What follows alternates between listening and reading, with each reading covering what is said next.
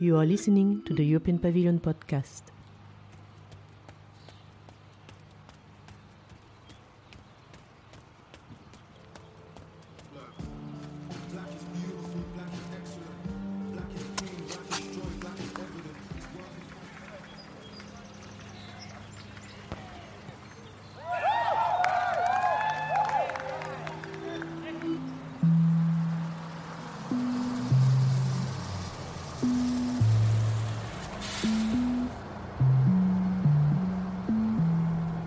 I imagine in a way that it's really inclusive. I imagine that it's going to be more of a mirror of the real society. Because sometimes we tend to think that the representation is a mirror of our society, but it's just simply not. So many people are not present.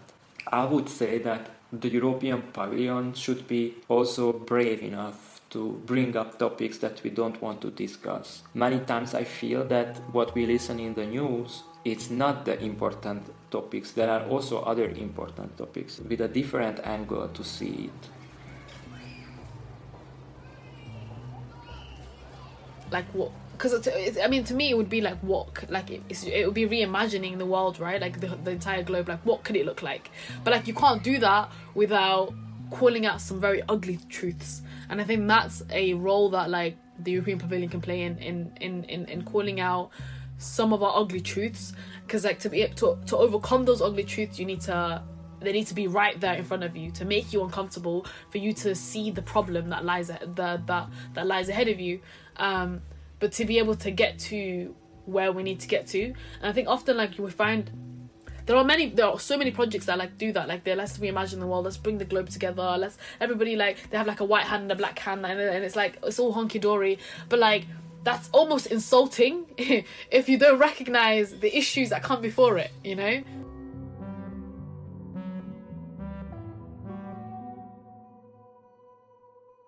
In 2020, the European Cultural Foundation launched an initiative for a European Pavilion with the ambition to engage people in debate and reflection on Europe and our shared future. This podcast is produced as part of this initiative. I am your host, Laure Gablier. In our 2 previous episodes, we discussed the model of the nation-state and addressed issues of citizenship. For this episode, we have left the airport behind and are now wandering the streets of Europe. In our minds, the memory of our last conversation is still vivid. As we have seen, the modern idea of the nation-state has involved the construction of a united people defined more in terms of adherence to commonalities and norms than by recognition of its inherent diversity. It has laid the foundation for the idea of political representation as the expression of a mathematical majority. However, the notion of representation entails much more than that. In the park, we are joined by 3 guests, activists and organizers Zamzam Ibrahim and Yotzi Marton, as well as philosopher and novelist Tristan Garcia, who were invited to explore the notion of representation both from their immediate experience and from a critical point of view.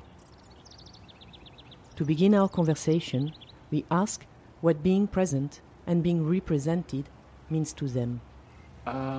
It is possible to be present, but not be presented. I think this is the experience of many of us who belongs to a particular minority group, especially when you belong to an intersection just like me. In my case, Roma LGBTQ community, because I'm a Roma man who happened to be gay. And you know, like growing up as a Roma, I never felt represented. You watch TV, you open a magazine, you see billboards from the bus, but never see yourself in anybody. It feels like that you just simply don't count. So that's why I felt the need to focus on visual representation of Roma LGBTQ community. I decided that I'm going to involve other Roma LGBTQ people in the process, and together we create photo and video materials. I named the project Owning the Game, and I hope it gives self-confidence to my community, young people who maybe see first time somebody from their community on a nice picture, I hope that it's going to convince them that they are not alone and they have a community and they can rely on this community. My name is Jossi Marton. I'm from Hungary, and I was really lucky that I just became one of the scholars of the OSF Youth Exchange program, and I had a possibility to work on a Roma LGBTQ project. Well, my name is Tristan Garcia. I'm a philosopher and a novelist. I'm mostly interested in some very abstract questions about metaphysics, but about politics as well, and politics of presentation and representation.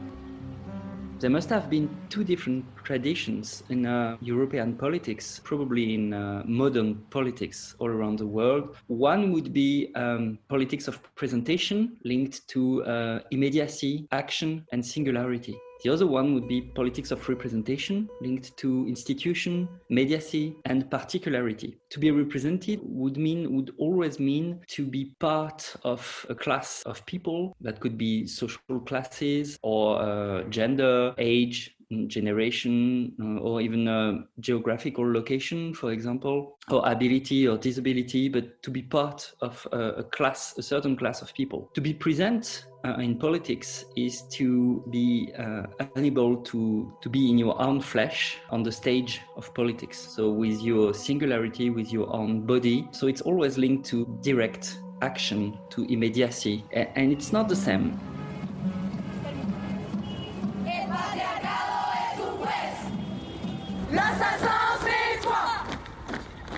It's a battle cry for justice. Dressed in black, hundreds of their women, lips painted red, ready for rehearsal. The performance brought out thousands of women, hundreds of women, some more gathered agile than in others. to References the senior version of a choreographed feminist chant that has gone viral worldwide.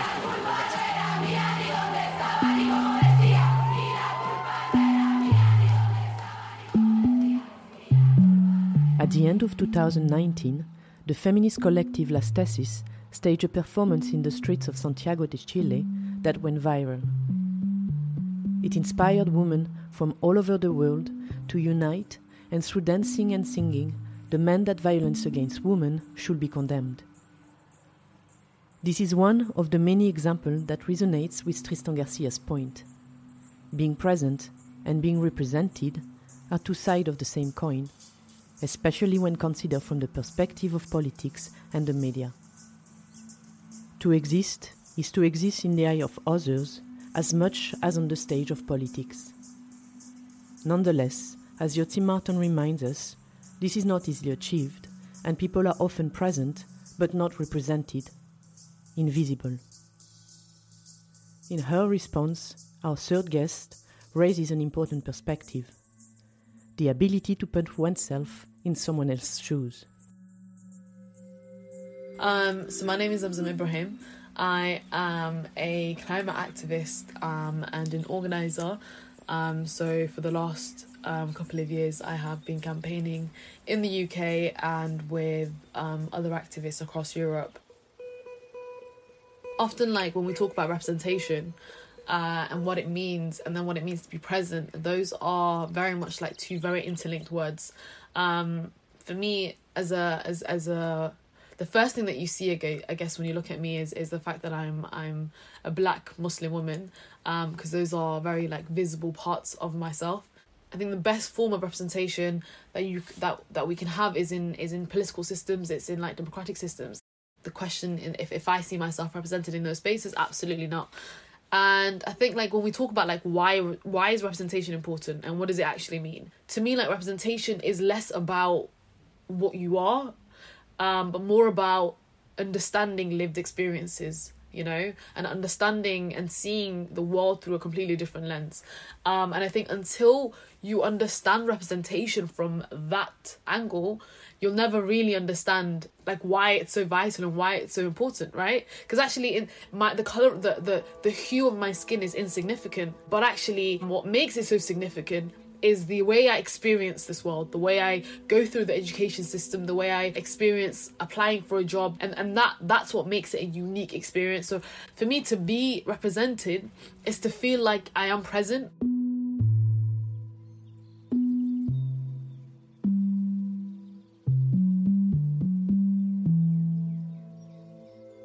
There's two different stages of emancipation politics.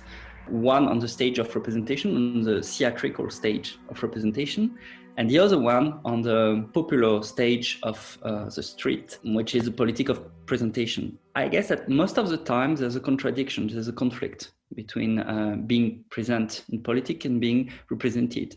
Because being represented is accepting to be is always accepting to be represented by another one, by another body, by another voice, and to be divided in different identities. You're never represented as a whole. Something of you will be represented. Your gender, your class, your social class, your generation, your race, maybe.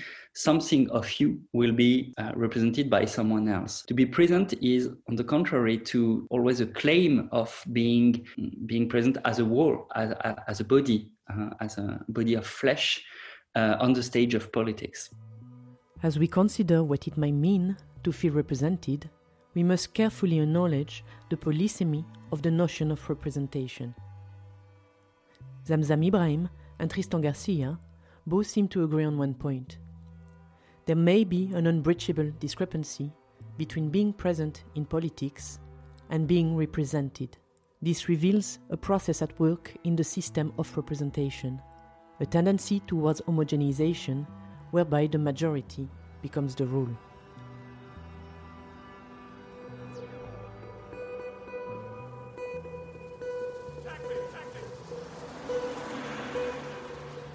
I think the political representation is also connected to the media representation somehow, because we, the society, and I'm talking also about myself, because I'm also having identity that makes me feel that in some particular case I'm a majority. So when you feel lack of representation, it means that you don't count with these people. So it's really important that when we are talking about Roma topic, for example, and we don't have media representation, so there is nobody to remind the majority to also to count with our problems, and that's how I feel the connection, that majority people has to influence also the politics in that way.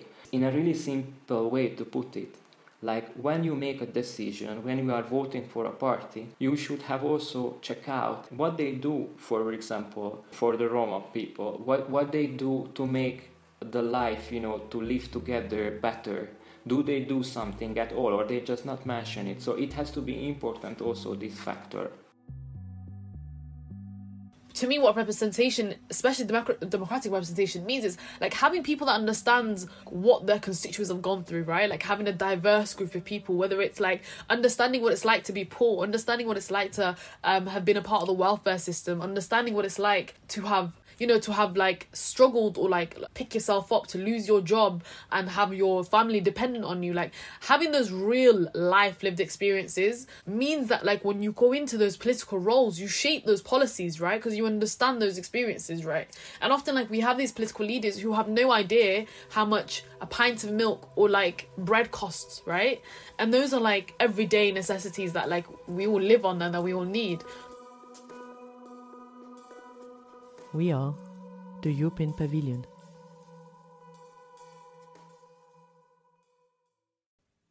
Sometimes, a seemingly simple task becomes the most complex.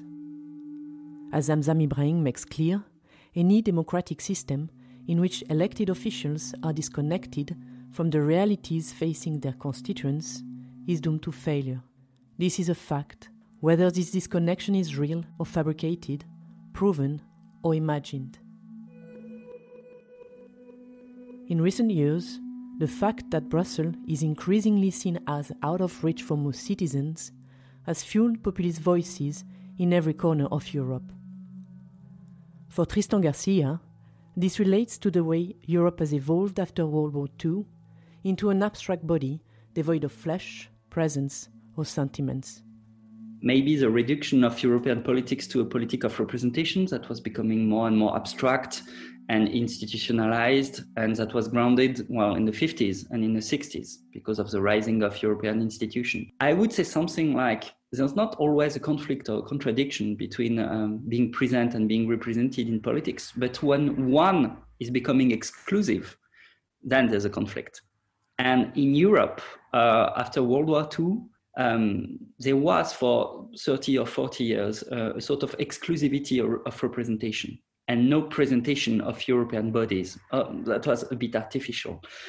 And it's only in the 90s, I guess, that because of activist demonstration, protest, and new cultural events too, that there was a rising of a European presentation of politics involving living bodies, singularities, and not only institution and mediacy.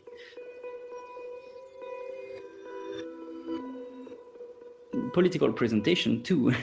Sometimes when you're part of a political protest, for example, you get the feeling that all kind of representation will be false because you're in the field of presentation. So when you want to present yourself, to present bodies, actual bodies, singular bodies, and singular form of life, all kind of representation is becoming abstract, false. It's all wrong. It's all a betrayal of concrete life. We have to find a way to get not an equilibrium. I think it's impossible, but at least a sort of coexistence between political presentation and representation.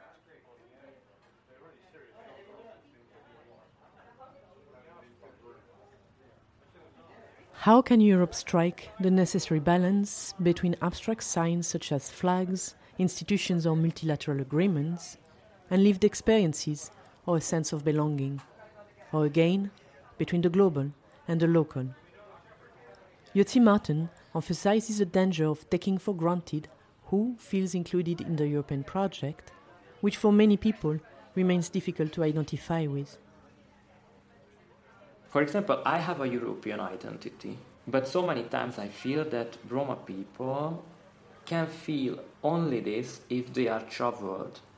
So it's really hard to feel, this European identity and this togetherness if you never left the place where you are living, when you don't speak languages, when you don't have friends or relation from other countries. For me, that's why so many times it's like, and maybe I'm too much critical, but when there is a political party and it's advertising themselves with a European feeling, just many times I feel that, okay, you are talking to me because I'm a middle-class man who is traveling, who saw the world, who speak another language, but what about the people who they just simply don't? So that's, for me, it's really interesting, to think about it, like how other people can be involved in this Europeanness, let's say. So how they can feel it.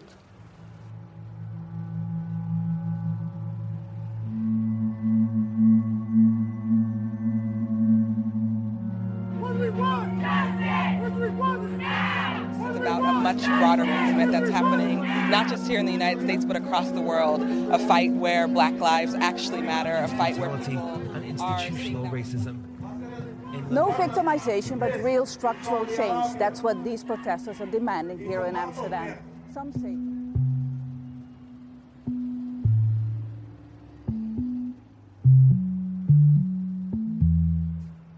An often overlooked strategy that has been highlighted by recent events calling for climate justice or gender and race equality seems to be a common thread for our three guests: civic participation. Civic participation can function as a sort of antidote to abstract representation because, when triggered, it creates a sense of inclusion, agency, and common responsibility for the future. In other words, as a colleague of mine reminded me, quoting strategist Verna Myers, it is not only about being invited to the party, but about feeling that you can dance. Essentially, civic participation is so incredibly important because, like for us, the to understand as citizens the role, the power that we hold to actually change our local borough, to like our national politics, to international politics. Like, we hold huge power, because at the end of the day, like, we are the ones who get those elected members into those roles, right? And so there's a huge power to play. But like, over years, especially what the media has played a huge part in, is making us believe that power is minuscule, that power doesn't exist, right? And it's shifted that power away from us and into the hands of essentially the politicians. And like, a huge part of that, and a lot of the organising that I've seen over the last couple of years, and especially like now seeing like these young people become politically awakened and understand the role that they play in changing their environment and changing the world around them, has allowed me to really like to like build up hope again, you know, because like, these are the future leaders, and they understand that they are the future leaders, and they understand and I think more powerfully understand the power that they wield, right? How to engage people after decades of neglect. Clearly, civic participation is only part of the antidote to political disaffection, and direct participation in the government must also be addressed. This is what Jotzi Marton highlights. In Hungary, I can see that we are completely out of this representation, and that's why I feel that it's really important that in the media more Roma should talk to the people, should talk to their own community as well, because also we need to see that the government, how it's built it up, by whom it's built it up, and we don't see Roma people, you know, in the government. We don't see Roma people in a local government body. It's obvious that what is our interest is just the decision makers are just simply, they cannot represent it, you know. So that's why the participation politics in that case, it's really important. It's so crucial. Just imagine a small village where there is nobody in the decision-making body in the local government. So it's so easy to look through them, you know, look through the Roma problems. So the participation politics is really crucial in that case, because if they could do some political activity, they can somehow influence the decision makers to condemn as well. We are 10% of the population in Hungary. If we talk about Europe, 10 million people. There are countries who are smaller than this, so we should be really more a factor.